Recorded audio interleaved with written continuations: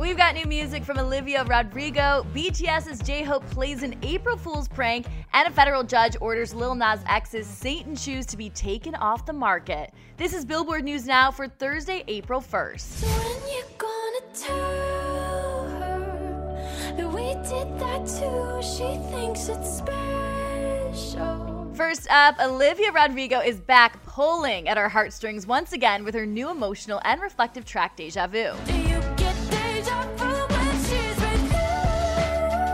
Accompanied by a music video, the song once again reflects on a past relationship, detailing the suspicion that an ex is now doing everything that made that relationship special with someone else. Produced by her frequent collaborator Dan Nigro, Deja Vu is the second single from Olivia's debut studio album, set to release on Friday, May 21st via Geffen Records. The track is a very worthy follow-up to Rodrigo's hugely successful debut hit, Driver's License, which debuted at number 1 on the Billboard Hot 100 and spent 8 weeks in the top spot, smashing records set by Mariah Carey and Ariana Grande.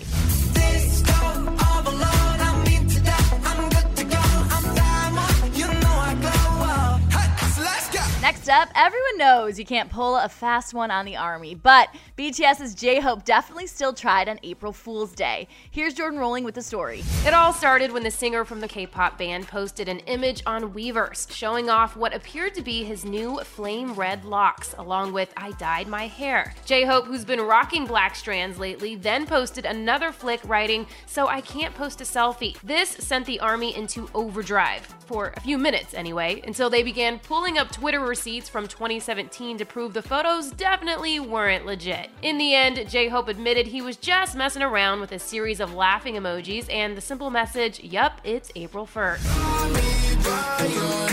And finally, Nike's beef with Lil Nas X's Satan shoes is heating up. The sneaker company has successfully blocked all sales of the shoes from the company the Montero singer partnered up with for the release. A federal judge has also granted Nike a temporary restraining order against the company, which is called MSCHF, preventing them from fulfilling any orders, according to CBS News. The only issue is that on Monday, 665 pairs of the sneakers sold out in precisely 1 minute.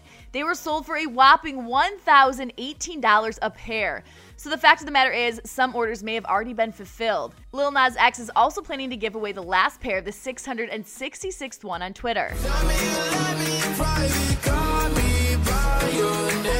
The release of the shoes comes on the heels of Lil Nas's controversial satanic music video, Montero, Call Me By Your Name, where the singer actually seduces the devil. Reps for Lil Nas X have not responded to the restraining order at press time, but keep it locked here at Billboard as the story continues to develop. For more on all these stories, you can head on over to Billboard.com, and don't forget to review and subscribe to our podcast. For Billboard News Now, I'm Chelsea Briggs.